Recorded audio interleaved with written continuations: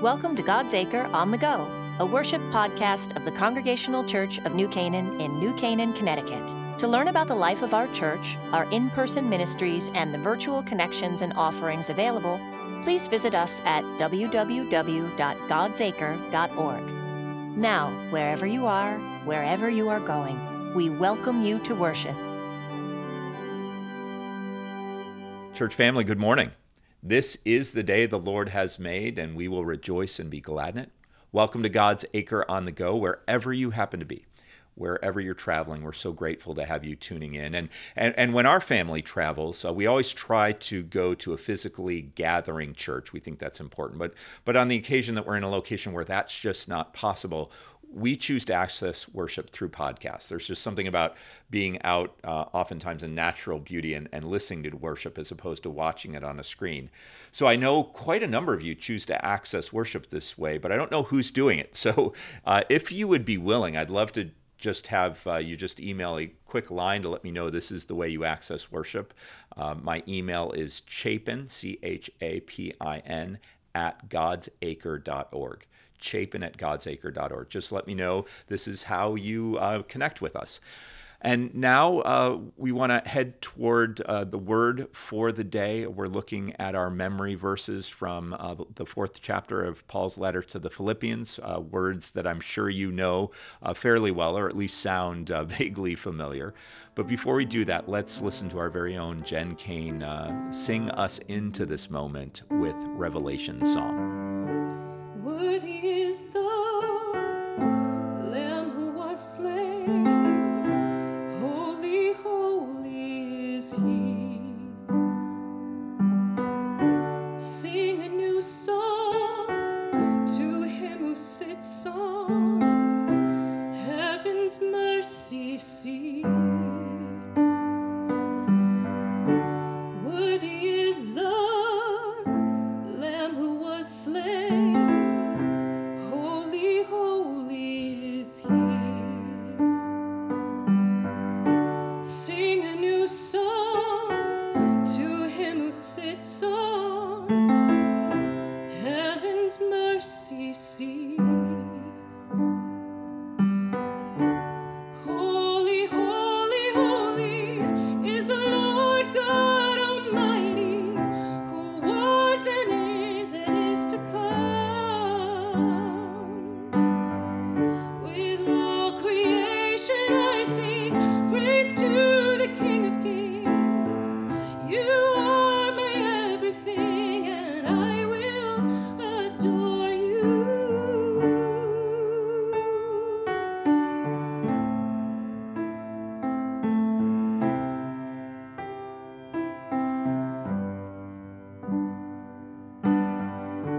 Clothed in rainbows of living color, flashes of lightning, rolls of thunder.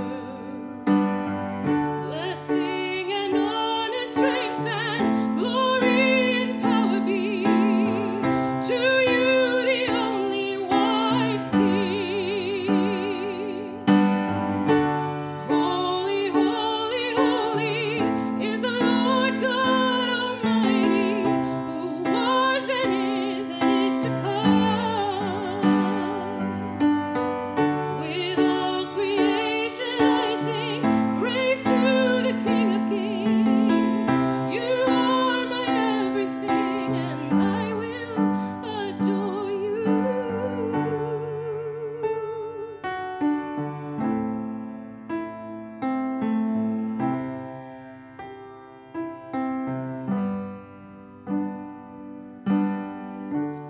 Filled with wonder, awestruck wonder, at the mention of your name.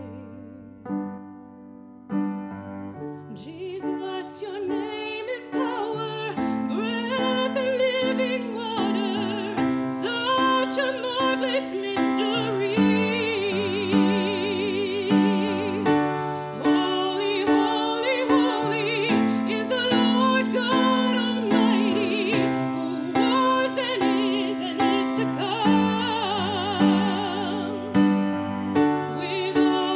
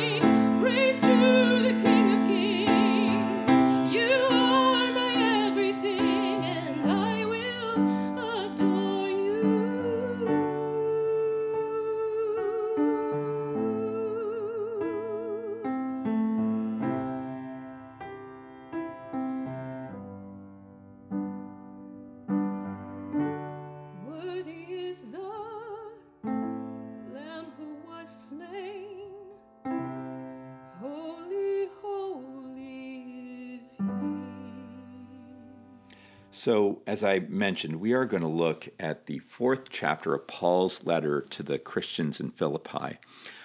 Fourth chapter, starting with verses 4, and we'll go right through verse 9, where Paul writes, "Rejoice in the Lord always. And again, I say rejoice. Let your gentleness be known to everyone. The Lord is near.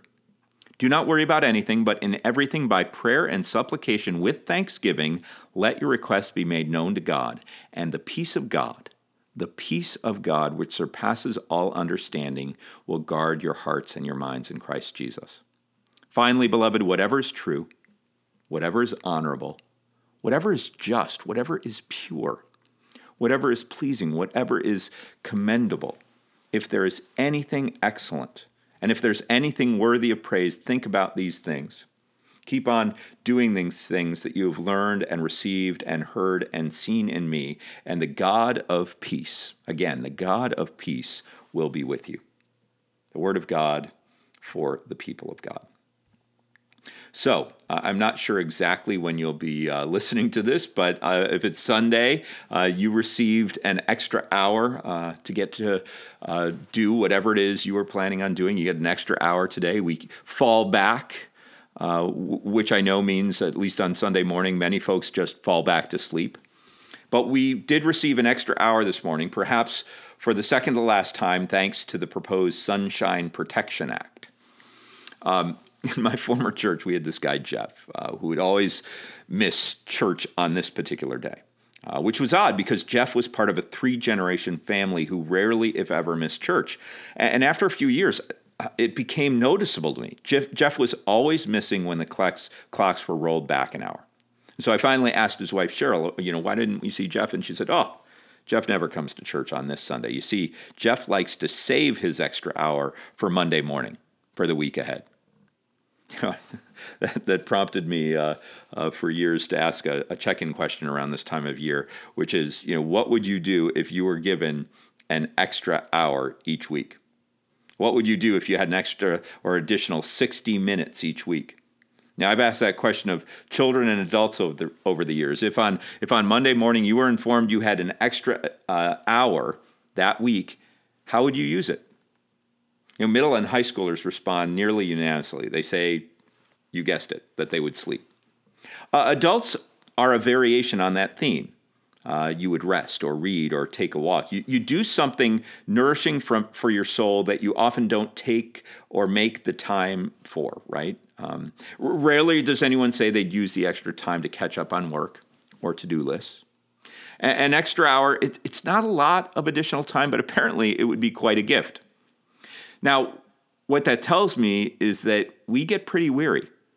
The demands placed on us or the demands we place on ourselves really do take a toll. And if we could just get an extra hour, we would use it for restorative purposes, which makes sense, particularly in Connecticut. Do you know that Connecticut just took first place in a recently released national study? We're number 1. Have you ever looked at community rankings for different things? What are the best states to retire to in the U.S.? Not Connecticut. Where are the best places to vacation in the U.S.? Not Connecticut. What are the most tax-friendly states in the U.S.? Not Connecticut. Now, best schools? My word, we get pretty darn close, but not the top spot. Does anyone know where we truly excel? Apparently, according to this latest study, worry, stress, anxiety. If you want to live in a state of anxiety, good news. In Connecticut, you've arrived. It was a study that looked at Google Trend data for a selection of stress-related terms. As a state, we look up stress, psychological stress, depression, and anxiety more than any other place in the country. So we've won. Now, truth be told, we don't need a study to tell us that we live in a world of worry. We are beset with concerns for our health and our finances and our children and our grandchildren and the state of the world and the upcoming election and the wellness of our climate, on and on and on, you name it. And the biblical remedy for all our stress? According to the Apostle Paul, thank you, Paul, do not worry about anything. That's the antidote. Just don't do it. Stop worrying. Now, you've heard me say too many times that the command fear not or be not afraid or do not worry appears 365 times in the Bible, one for every day of the year. Now, honestly, I don't know if that's exactly correct. Seems like convenient counting to me, but it is that admonition not to worry is one of the most frequent commands issued in the Bible, which means I think that while we may live in a great state of anxiety, worry has clearly plagued our world for a very, very long time. Now, if it wasn't the Apostle Paul writing this, we might be forgiven for being dismissive of his encouragement. But if anyone in the Bible had things to worry about, I want to suggest it's Paul. He gives us a litany of things that afflicted him in his second letter to the Corinthians. He says, 5 times I received from the Jews 40 lashes minus 1. 3 times I was beaten with rods. Once I received a stoning. 3 times I was shipwrecked. For a night and a day I was adrift at sea. On frequent journeys in danger from rivers, danger from bandits, danger from my own people, danger from Gentiles, danger in the city, danger in the wilderness, danger at sea, danger from false brothers and sisters, in toil and hardship, through many a sleepless night, hungry and thirsty, often without food, cold and naked, and besides other things, I am under daily pressure, he writes, because of the churches. Yeah, Paul, thanks for the litany of woes. Why don't you just practice what you preach? Just don't worry about it. And apparently he didn't, though. I mean, that's the amazing thing. Paul was a pretty darn joyous guy. He says it in the beginning of our text. He says, rejoice in the Lord always. And if you missed it, he repeats it again. He said, again, I say rejoice.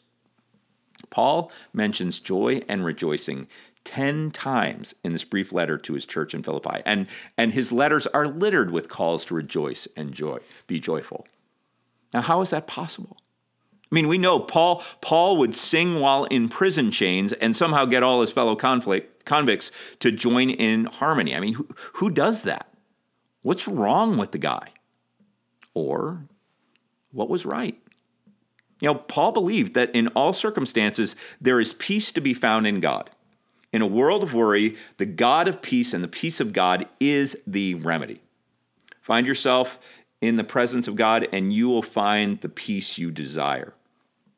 Faith and peace go together for us as Christians. I mean, remember what Jesus said in the 14th chapter of the Gospel of John as Jesus was preparing his own disciples for his departure. He said, peace I leave with you. My peace I give to you. I do not give as the world gives, so do not let your hearts be troubled and do not let them be afraid. You know, Jesus and prayer went together. Garden of Gethsemane. Lord, this is what I desire, but not my will, your will be done, right? The peace that Paul and Jesus spoke of was this Jewish concept of shalom. Shalom's not merely a term for an absence of conflict. No. It's a sense of wellness. It's a sense of wholeness, of complete well-being. And what Paul was saying was that in a world of worry, you can find the peace you seek in the presence of God. Okay, great. But how do we get there exactly? How do we get into the presence of God? Well, for Paul, the peace and presence of God was best experienced in prayer. You know, Paul had a heck of a lot, as I said, to be worried about and stressed about, but he said he prayed without ceasing. That's how he said. He said he prayed without ceasing. And that constant prayer tether to God had a way of calming Paul's soul and gave him the peace, the shalom, the inner calm and quiet that he needed. And he wrote about it. Do not worry about anything, but in everything by prayer and supplication, with thanksgiving, let your requests be made known to God. And then he says, and the peace of God, which surpasses all understanding, will guard your hearts and your minds in Christ Jesus. Now, Paul didn't merely say, don't worry. No. He goes further. He tells us to pray. Make your requests known to God. Offer thanks to God in all circumstances. Now, notice, Paul didn't say our specific requests will be fulfilled, right? No, but entering into conversation with God has a way of bringing needed peace. It's kind of like the child who takes comfort in their parents' bed after a bad dream, or the child who finds healing being cradled in mom's lap after skinning their knee, or the child who finds support in the embrace and loving arms of a parent when their body is shaking with sobs. You know, bad dreams will return, we know that. More knees will be skinned, heartache and heartbreak will be experienced again, but in the presence of one greater than yourself, there is peace. That's the way it is with God. And in Psalm 133, the psalmist writes about being in the presence of God, of making one's way in the presence of God. The psalmist writes it this way: I have a calmed and quieted soul, like a weaned child with its mother. So a child who's just been fed by its mother, like a weaned child with its mother, my soul is like a weaned child that is within me. Entering into conversation with God is like being an infant resting in your mother's lap after being fed. Peaceful, calm, contented. Shalom. I'll tell you, in this world of worry, in this state of anxiety, what would you do if you got an extra hour each week? An additional 8.5 minutes a day? What would you do with it? That's not enough for a power nap. It's not. Nor is it enough to get through a chapter of the book that's on your nightstand, nor will it add much to your daily step count. But I'll tell you, 8.5 minutes is plenty of time to offer a good, long, honest, restorative prayer. 8.5 minutes a day of prayer might actually be 8.5 more minutes than you normally allot for a conversation with God. Now, I wonder if something as seemingly insignificant as 8.5 minutes of prayer would move us from a state of anxiety to a place of peace. And I further wonder if instead of dreaming that we would be magically given that time back, what if we decided to proactively make the time or take the time for that conversation with God? Would we discover that the God of peace and the peace of God we truly need has, as Paul suggests, been so very near to us all along? There was no antidote to worry offered in that article detailing our new number one ranking as a state. That might lead one to believe that we're just stuck. We're stuck where we are and as who we are, anxious people in a world of worry. But Paul would say the solution is simple. Stop worrying. Start praying. Find the peace you need in the prayer you offer. The shalom of God is experienced in conversation with the Lord. Now, I want to share with you a little poem that I remember as a child. It's one I've shared with you before, but I got to tell you, after 8 years of ministry together, everything's pretty much review at this point. So here it is. It's referred to as the difference. It says, I got up early one morning and rushed right into the day. I had so much to accomplish that I didn't have time to pray. Problems just tumbled about me and heavier came each task. Why doesn't God help me? I wondered. God answered, you didn't ask. I wanted to see joy and beauty, but the day toiled on gray and bleak. I wondered why God didn't show me. God said, but you didn't seek. I tried to come into God's presence. I used all my keys at the lock. God gently and lovingly chided, my child, you didn't knock. So I woke up early this morning and paused before entering the day. I had so very much to accomplish that I had to take time to pray. Let's pray together now. Lord, there are so many things that we are concerned about. The state of our world, the state of our country, the state of our health, the state of our families. And we don't often know what to do with the worry other than having it consume us. But there is an antidote that Paul puts forward, that Jesus employed, that has been a tether to you for so many, for generations and generations, and that is prayer. Like we're doing right now, Lord, prayer, just taking a moment to connect with you, to open our hearts to you, to allow ourselves to be available to you. So, Lord, in the coming week, instead of worrying ourselves sick, help us to turn to you and pray ourselves full. We ask all of this in Jesus' name. Amen. So, church family, I hope you have a blessed week ahead. And as you go forth, may the Lord bless you and keep you. May the Lord's face shine upon you and be gracious to you. May the Lord look upon you with kindness and give you peace now and forevermore. Amen. Thank you for joining us for Worship on the Go. To support this podcast and the ministries of our church, please consider making a contribution by clicking the Give button in the top right on our website, www.godsacre.org, or within today's email. God bless you and have a wonderful week.